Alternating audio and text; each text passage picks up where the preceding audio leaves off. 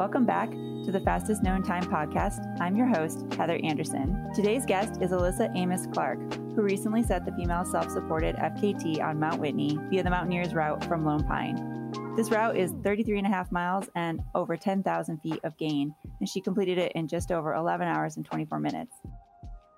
Thanks, Alyssa, for being on the show today. Thanks for having me. It's really an honor and just getting to talk with you. And I'm a huge FKT person and a huge supporter. So thank you. Yeah, absolutely. So the first question I have is, why did you choose to do this particular route from Lone Pine and also via the Mountaineers route? Yeah, so there's kind of a number of things. I guess it's incorporating things that I've been working on. First of all, I have a real fascination with starting mountains from the absolute bottom. So when I'm driving up a road and it's taking me what I feel like is not cheating, but too far up the mountain for comfort, I always want to start at the bottom.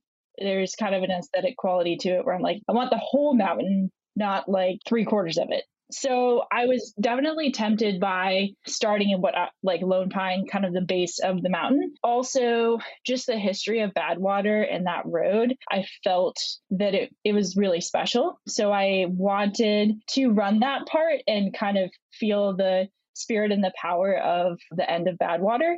And I also just like slightly longer stuff. So I was like, how can I make this route a little bit longer? And my strength is kind of the longer stuff. And so I thought it would just be more fun. I like being out there for longer. And it was a route that there wasn't a women's record on. I was like, I want to put up a women's time. And then why the Mountaineers route? So I did it in still really early season, I think, for the trail. So the trail would have been quite icy, quite snowy. And I also have been working a lot on trying to combine multidisciplinary. My background is trail running, but my husband's a big mountaineer. And so he has kind of subtly, but over time, pushed me in the direction of expanding my skill set. About a year ago, we were going to do Whitney, and I was terrified of going up the Mountaineers route because of the technical shoot, which really isn't that technical. And so we ended up doing it right at the beginning of April. And I was like, I really feel like I can do this alone. Like, I feel confident. We'd actually practiced quite a lot of couloirs this year, and I've just kind of grown my mountain skills more. So it's not something we see women do very often. Like, if you go to the base of the Mountaineers route, you almost never see a single woman. Like, you don't see a lot of people who are solo, but you particularly don't see a solo woman. And one of the things that is really kind of jumping into this quickly, but like is really important to me is to show that women are capable of doing these technical mountain sports, doing these technical routes, and that we shouldn't feel as though we are excluded from this space or should be uncomfortable in this space. I have moved to the point in my career where I don't just want to do things, I want to have an impact with what I do. I want to open up spaces that felt previously inaccessible to women. And that's something that I felt this route was kind of just the start of what I hope to build. And so it was super exciting to me and super appealing. Awesome. There's so much good in that answer. And I definitely want to unpack a little bit more of that later in the conversation. Yeah, I too share your fascination with starting at the bottom of a mountain. When I was in Hawaii a few years ago in Maui, I was like, I must climb Haleakala from the bottom. And I have done that route. Yes, I wasn't able to go to the water just because of private property issues, but I started as close as I could get before dogs were going crazy. And then, okay, I'll go up the mountain. And yeah, there's something extremely satisfying about knowing you've climbed the mountain. For those who aren't really very familiar with Mount Whitney or with this route, can you talk about, like, to me in my head, there's basically 3 distinct portions or sections to this route. And I'd wonder if you just briefly describe those for our listeners so they can understand kind of the scope and the variety that you actually did in order to achieve this record. Yeah. So if we talk about like the Lone Pine start, I chunked it up in my head that way too, where I was kind of like check. But I like to think of it so that there's a road section that's about like 11, 12 miles. It's 4,000 feet and it's kind of just a slow grind up to the base of the mountain. I mean, it's pretty straightforward. It's a decent amount of climbing over that mileage, but super not technical. I mean, it's road running. Then you get to the base and you have a hike. You do have one section that's called the ledges, which If you go slightly off route or you make a bad move, it could be consequential. But you have, I think it's like 3 miles of decent uphill, like hard hiking, because you are getting into 13-ish thousand feet. And you go past some beautiful lakes, and there's still a lot of snow, or there still was a lot of snow when I was doing it after I kind of hit lower Boy Scout. And then the last bit is the technical part where you have to have, or I think you should have, an ice axe. And then I had pretty souped up like running crampons. So I use a Gravel crampon. So I wasn't using mountaineering boots and kind of normal crampons. It's like 30 to 40 degrees up. And then it kind of flattens a little bit, it gets a little rockier. And then you get to the top, and you can either go around the mountain or you can do a fourth class scramble straight to the top. I had done the 3-4 class scramble to the top before, and that's what I knew, and that's what I felt like I should do again. And then you have to come back down, which, as all good mountain people know, you cannot let your guard down as you're coming down. So definitely, I think the parts that I was most nervous about, the couloir, I feel pretty comfortable in couloirs, but the scramble, last time I kind of hadn't made the best route decisions, because you can kind of go more up a pretty steep snowfield, or you can go more rock scrambly, but the rock scrambly is definitely more a fourth class. And so I had made kind of a poor choice the first time I did it back in April. And so this time I was definitely nervous of doing it completely alone. And also I happened to do it when not even another person was on the route the second time, when I was actually alone. So that made me a little bit more nervous. Yeah. Yeah. But I think the fun part about when you do more of these things is that you learn how to, I had been told before that exposure is just learning how to focus your mind, and be more careful. And I never really understood that. It's like you slow your mind down and you're just extra careful and you don't panic. And this time I really felt like I did have control over that. And I, again, didn't make the best route decisions. I was kind of annoyed at myself with that, but I was able to work through that bit of fear.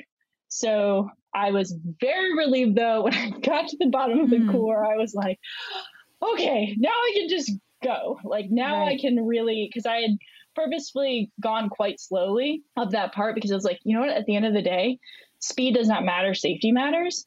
So once I got down, I was like, okay, time to go. Yeah, definitely. Yeah, the climbing adage, making it to the summit is optional, making it down is mandatory. There's definitely been a lot of summits I've done where I didn't even enjoy the summit because of the crux. And then I down climb, get past the crux, and then I could like have a break and be like, oh, it's so beautiful, and like relax. You know, there's this pressure in your head when you have to reverse something. And especially if you didn't make great route choices and you're like, okay, I need to try to do that better on the way down, or at least do exactly the same thing safely. Definitely is like ever present in the mind. Definitely. And it was like probably 40+ mile per hour winds up top. So I was like, all right, ready, go. Get back down as quickly as possible. I hate being on exposed scrambles when the wind's just going, even if it's not really like threatening to throw you off. It's just, I don't know, there's something about it. It adds that extra element where it's like, okay, this really isn't changing anything except for how I feel. Right. Yeah. It's just that level, like a little bit of that anxiety. And I totally get what you're saying too. It's like you have to learn that mindfulness, like to be able to just really call yourself into the present and not start freaking out. Yeah. So I'd like to know a little bit about your logistics, because I mean, obviously, like this is an extremely diverse route. And I know you didn't run out of Lone Pine with your crampons on and your ice axe in your hand. So can you tell our listeners a little bit about how you managed the variety that you encountered? Yeah. So I think, again, that's what's so fun about FKTs is the logistics part of things too. As I'm sure you've experienced many times. We went up the day before and I stashed. So I had, the other thing is the huge variation in temperature. So it's like 90 degrees. Yeah. So I did not want to be running with that. I also didn't want to be running with a puffy jacket. So not necessary. Right. Yeah. I had a running vest and then like normal road/trail shoes and like lighter weight clothing on the way up. I had stashed water and a couple snacks at like the halfway point of the road. I didn't hit that on the way up because I didn't really need it. But on the way back, I definitely needed the water because it was 90 degrees. So I live about 6 hours away from Whitney. So we did not have a ton of extra time to like hike up and stash things further up. So I ended up stashing my climbing pack, which was a super lightweight, like 20-liter pack, then which had my ice axe, crampons, and I changed running shoes to a much more technical trail shoe. I was banking on minimalism. Like if someone was doing this that had not done it before, who was not going for a speed record, I did not have a lot of extra. I had one puffy jacket, one pair of pants, an emergency blanket, food, and water. So, and a helmet. So I didn't have a ton of extras.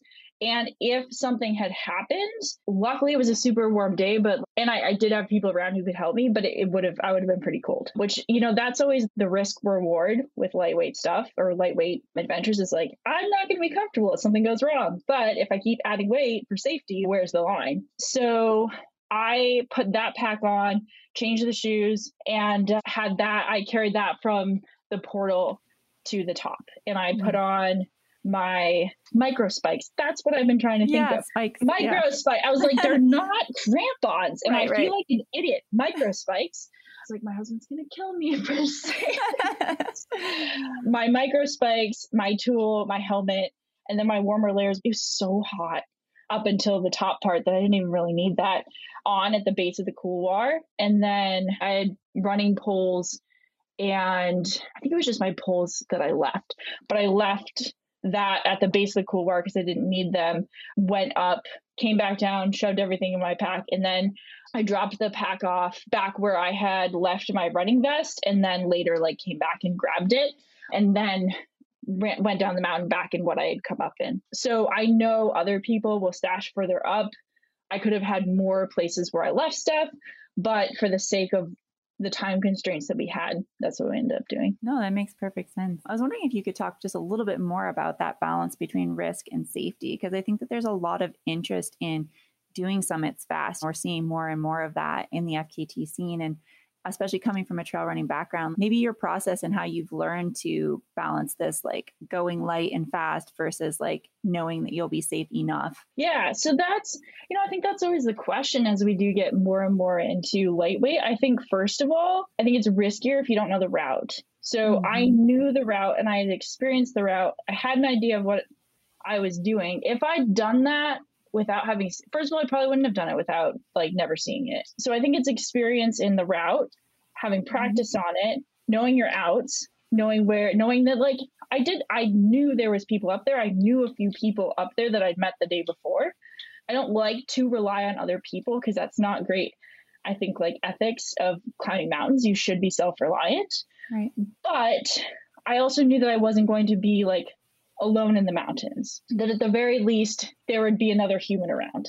So I think knowing how busy your route is, I can't remember where I saw this, but it's essentially there's always a line where you're bringing things for just in case, or if I'm hungry, or if I might get a little bit thirsty, to make yourself feel safer. And it's you have to kind of face the reality of okay, if I am hungry for an hour, is that the worst thing that could happen? No, it's okay. It's fine. So, okay, how much food do I really need to bring? Do I need to bring those 3 extra bars just in case? Maybe not, because I will be okay if I'm hungry for an hour. I think there's certain things you should always carry. I always carry a Garmin InReach with me, and I always carry a safety blanket to kind of stop the immediate dangers of cold and being able to call for help. But I think you have to have enough experience to be making really conscious decisions. If you are not making a conscious decision, you probably should rethink what you're taking. If you're I know that if I get stuck out here, I'm going to be cold and hungry, and I accept that risk, and I accept not having other people help me in that position, then it's that's your choice. But if you're oh, if I don't bring this, someone else can bail me out, or I'm just not going to take that because I don't want to carry it because it's too heavy, then maybe you should rethink what you're doing. That makes sense. Yeah, that makes sense. That idea of bringing the extra for the just in case, in through hiking, we call it packing your fears. If you're afraid of being hungry, you will always have too much food. You always put it in your pack just in case because you're afraid. And I think being able to identify those fears and rationalize like, all right, how justified is this, can really help like with your tendency and also give you clarity on like your choices and your selections for sure. Yeah, and I think that's a big part of it too, is that I spend a lot of time visualizing, both like visualizing about my fears, if they are rational or irrational, and allowing the irrational ones to let go. And I think that it takes thinking about what can go wrong, because we so often want to just think about what's going to go right. But if you plan and think about what's going wrong, you can erase a lot of those irrational fears, and then you can focus on mitigating the risk of the rational fears. I've had to do that. I set the record on the Pinhoti Trail, and I had to think through a lot of those of like, female alone in the woods of Alabama. Like, what can I do to mitigate those fears and how much of them are valid? So I think going through those thought processes is really important. Yeah, I definitely think that visualization and thinking through both the positive and the negative is really quite key. I think a lot of people focus only on training the body, but training the mind is very important. I was reading your report and you describe a really cool experience when you're running up the road with the stars and stuff. And I just thought that was really beautiful. And I was wondering if you'd be willing to share that with our listeners. Absolutely. So I was running up the road, and I think there's always a moment when you do these kinds of things where you're like, why am I doing this? Or like, what? I could be sleeping right now. It's 3:30 in the morning. I'm running on this road, kind of in the middle of nowhere. And it's like the road was kind of a buy-in to get to the part that was more challenging for me, because like I can run road. And so I just wasn't as psyched as I thought I would be. And so I went, how can I change my mindset right now? And I decided, well, there's no cars on the road. Why don't I just turn my headlamp off? Like, why not? So I turned it off, and I realized that I could run by the white paint. I was having so much fun just being in that moment and looking up at the stars. Because I mean, the stars in the desert, as I'm sure you know super well, are incredible. And I managed to see 2 shooting stars, and one of my students really loved shooting stars. And so it kind of felt like she was sending me, even though she was asleep, sending me kind of a good luck message. And so on those stars, the first one, I wished for safety for as many people who are taking on a challenge today. And the second one, I wished for one person in the world to be happier than they were the day before.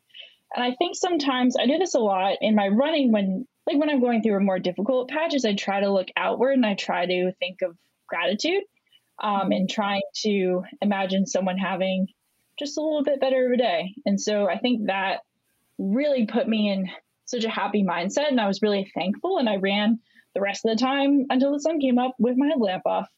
So that's beautiful. It was really fun. Yeah, Thanks. I think that that's wonderful. And I think that there is something super valuable about when you're struggling, especially when it's a challenge you have chosen, about changing the mindset and taking yourself out of that and directing outward and utilizing gratitude. I think that's like super important to keep a focus and keep a proper mindset. Yeah, because we choose to get to be out there. I mean, I was thinking a lot about, like, I have a Ukrainian student whose family, escaped from Ukraine, but I can't imagine what so many of them are going through. I can't imagine her mental struggle every day, even though she's safely in the US. And so that was kind of who my wish was going to. And we choose to put ourselves in these positions. This is such a gift. And if you go into it feeling like you have to, or, you're trying to prove something, it doesn't really work. Learned that through a lot of trial and error. Yeah, I think that that's one of the nice things about FKTs and just doing hard things in general is the growth that happens along the way through that trial and error. I'm curious if, since you're familiar with the route, you've done the route before, was what you anticipated to be the hardest or sketchiest part of the route in actuality what you found to be the hardest or sketchiest part of the route? That's a great question. I was most probably worried about the 4th class scramble, and because of my route choice on the way up, it did prove to be pretty sketchy. I also went slightly off on the ledges, which was pretty low, which I kind of wasn't expecting. So that was not necessarily anticipated, but unfortunately wasn't my best choice of routes. And I got myself back on, but I was like, okay, that wasn't, we got to be really aware that you're alone here and you need to be a little bit more on top of things. So I would say the crux probably was where I expected it to be. The way down was better than I thought, and I was pretty concerned about the way down. I chose a better route. But I would actually say I anticipated being able to really move on the downhill once I got through the couloir. And there was so much snow and scree that I was more just disappointed that I wasn't moving faster rather than it being the most challenging. It was more mentally challenging because I thought I would just be able to fly, and it was pretty slow. And I think when you overpromise yourself of an outcome, then sometimes that can feel a little bit defeating if it doesn't quite happen the way you expect. And if you're slower and you're like, I thought it was going to be so fast. Right, totally. In your report, I feel like I read that you were actually surprised at your time, like you were consistently getting to your waypoints a little faster than you anticipated. So what was your initial, like maybe your overall goal, maybe for reaching the summit and also reaching back to Lone Pine? And then how that compared to what you did in actuality? I hoped I could do it around 12 hours, kind of basing off of how great the men are that have done the route. I mean, they're really good mountaineers, and how, yes, I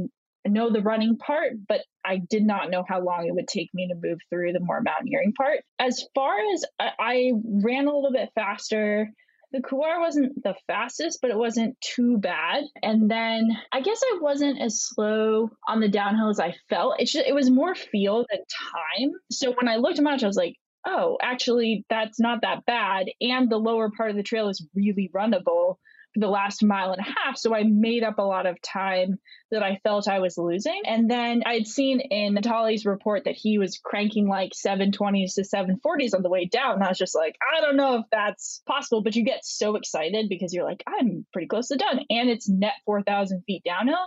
I actually ended up being able to match that pretty closely. So I think that I came to realize, I think I can get sub 11:30. Well, I thought sub 11:45. Then I thought sub 11:30 and ended up coming in 11:24 or something like that. But I pushed hard on the road.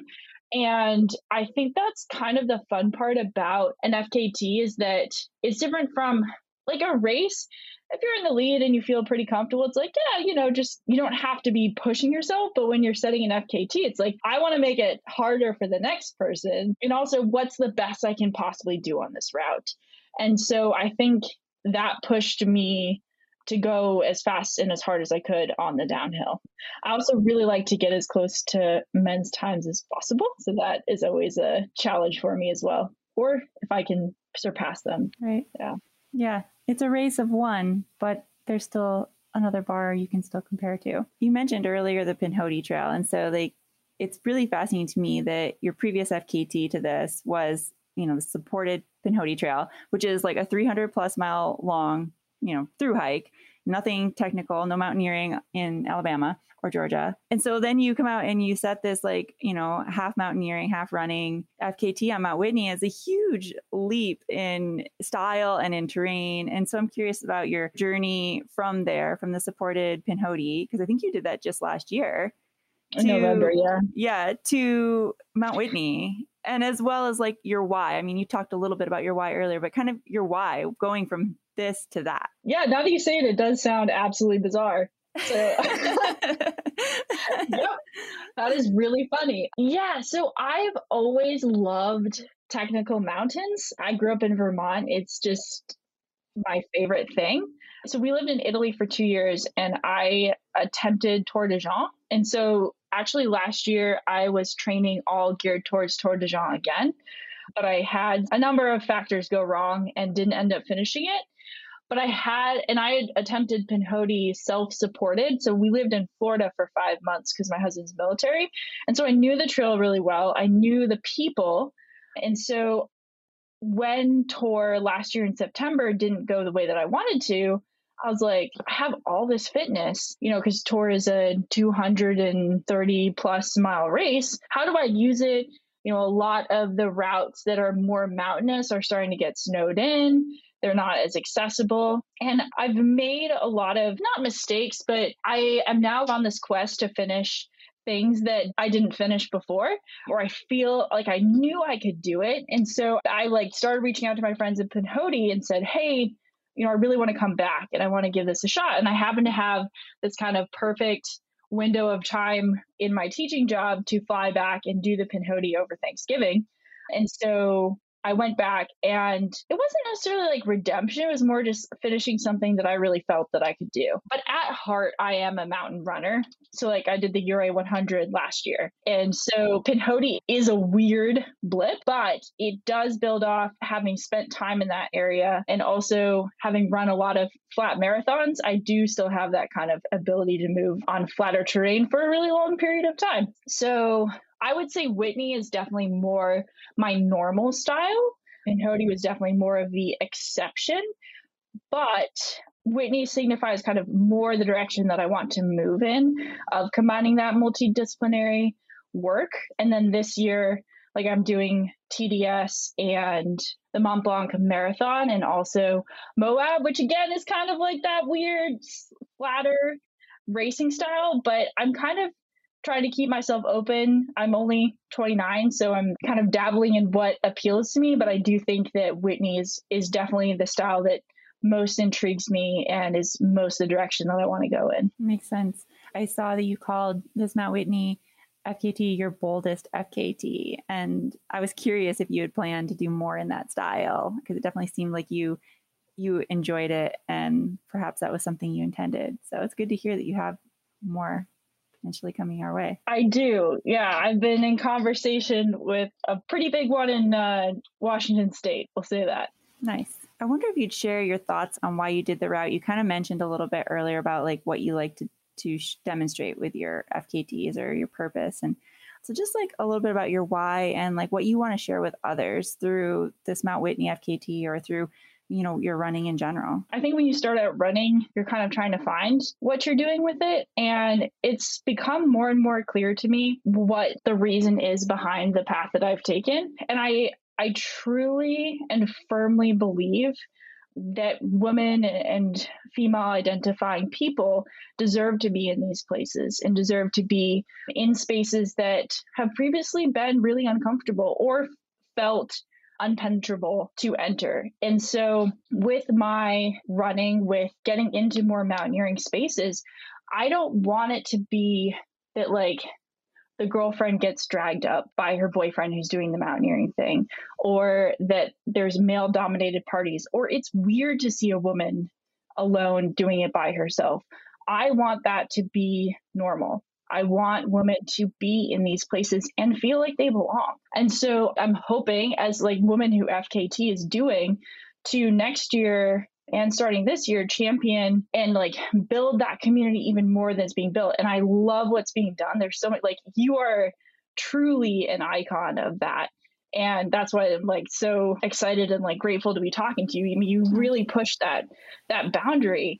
And I hope, like, seriously, I've read all your books, but also I'm fangirling. But I think that continuing to lead by doing these records, but also by providing the community and the support and the belief in other people to occupy these spaces is going to make such a difference. And I no longer feel like I'm just running because, cool, I get to run. I feel like it's something that I can say to the world, that I can encourage, that I can help others come into these places. And I think what's beautiful about FKTs specifically is that there's such a range, but there's also a self-reliance of having to know who you are deep down to be able to do it. And, whether that's a route that's 30 miles, whether that's a route that's 350 or 2,000 plus, I think realizing you belong there is really, really important. So that's what I'm hoping to continue, what I'm hoping to lead with my own route choices, with my own adventures. And truthfully, it really bothers me to look at the FKT website and see only male performances on so many routes. I want there to be women's and non-binary records there as well. Yeah, definitely. I think that is a really great mission to have through like what you're doing in your FKTs. And it's actually kind of like inspiring me to go back to my logbook and submit FKTs for all the technical mountains I did in Washington when I lived there. Because I never did them as FKTs. I would just go out and run a Boulder Peak and then go home. And I wasn't doing it as an FKT, but I'm certain that it is, for a women's time anyway, on so many things that I've done. And I never really thought about the fact that not seeing other women out there doing it led to feeling like people didn't belong. Because for me, I belong in the mountains, and I know that I belong in the mountains. And so to me, the fact that I was the only woman out there randomly running around at 8,000 feet by myself solo, didn't seem weird. And if people gave me weird looks or seemed surprised, it didn't faze me. So I never really thought about the ability to use that as a way to help others see that they're welcome in that space. So I think that's really cool. And I'm really actually inspired by your message and your mission. I hope that you do submit those records. I've talked a lot to Jason Hardrath about his, I always say it wrong, Bulgers though, right? Bulgers, yeah. Bulgers. Yeah, There's no women's record. There's no woman who's completed it one season. And I'm actually moving up to Washington State next year. Life happens, things happen, but it's definitely on my radar. Yeah, awesome. I do really hope you submit those records though, because I think it's so inspiring to see. I do think it feels a little bit exclusive where it's okay, why is there only a men's record? Is it because a woman just hasn't done it yet? Or this is something that's too spicy or too technical that a lot of women feel they don't have the skills to do? Yeah, it is something that I question and I wonder why. I think that two of my friends and I don't know, maybe somebody else has done it. And I wonder sometimes if it's just women aren't logging it, aren't registering it, because it's I think we're the only all women's team to do Olympus as a car to car in Washington State. And none of us submitted it to the FKT site. But, there's just things like that where it's just interesting. And you wonder, is it because people aren't doing it, or is it because they aren't reporting it? They aren't recording it. It's kind of a question of why or what. But yeah, I hope you go after the Bulger list. It's an amazing list. I did 2/3 of it. It's pretty amazing. That's awesome. Well, I might be asking for any tips or tricks. Yeah, sure. Open to it. Yeah, it's been a while since I've climbed one because I left Washington State, but yeah, it's a fun list for sure. Yeah, I've done Rainier, and then we've kind of messed around in a few of the other mountains, but I think Washington's far better than I do. It just seems to have this magical quality about it. It's really exciting. Yeah, it does. Washington is a very special place, and the mountains are very special there. Is there anything else you'd like to share about, your Mount Whitney FKT or FKTs in general? Honestly, could not have been better timing to talk to you, because I've thought about this so much and feel so passionately about, again, opening up these spaces. And I'm really thankful to get to share this message with other people. And hopefully it does inspire some other people who've been kind of looking at it, but not sure if they want to commit. Message me. I will help talk you through it. I will help any way that I can connect you. And that's the other thing. Of course, singularly, none of us have all the answers, but I think if we all build the community, then we can help each other out. And I think that's one of the best parts, is when you connect with the community. Absolutely. What is the best way for people to reach out to you? Either email akamos13@gmail.com, or Instagram theory, THEORY_in_motion, MOTION. My Englishy side coming out there. But yeah, either one of those. Seriously, if you're even thinking about it, I want to help. Awesome. Well, thank you so much for coming on the show and sharing with us today. I really appreciate it. Thank you for having me on.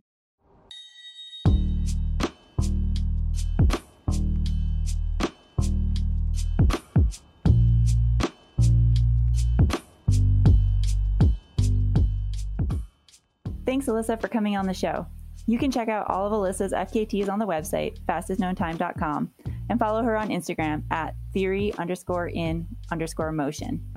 Thanks for tuning in. Until next time, this is Heather on the FKT Podcast.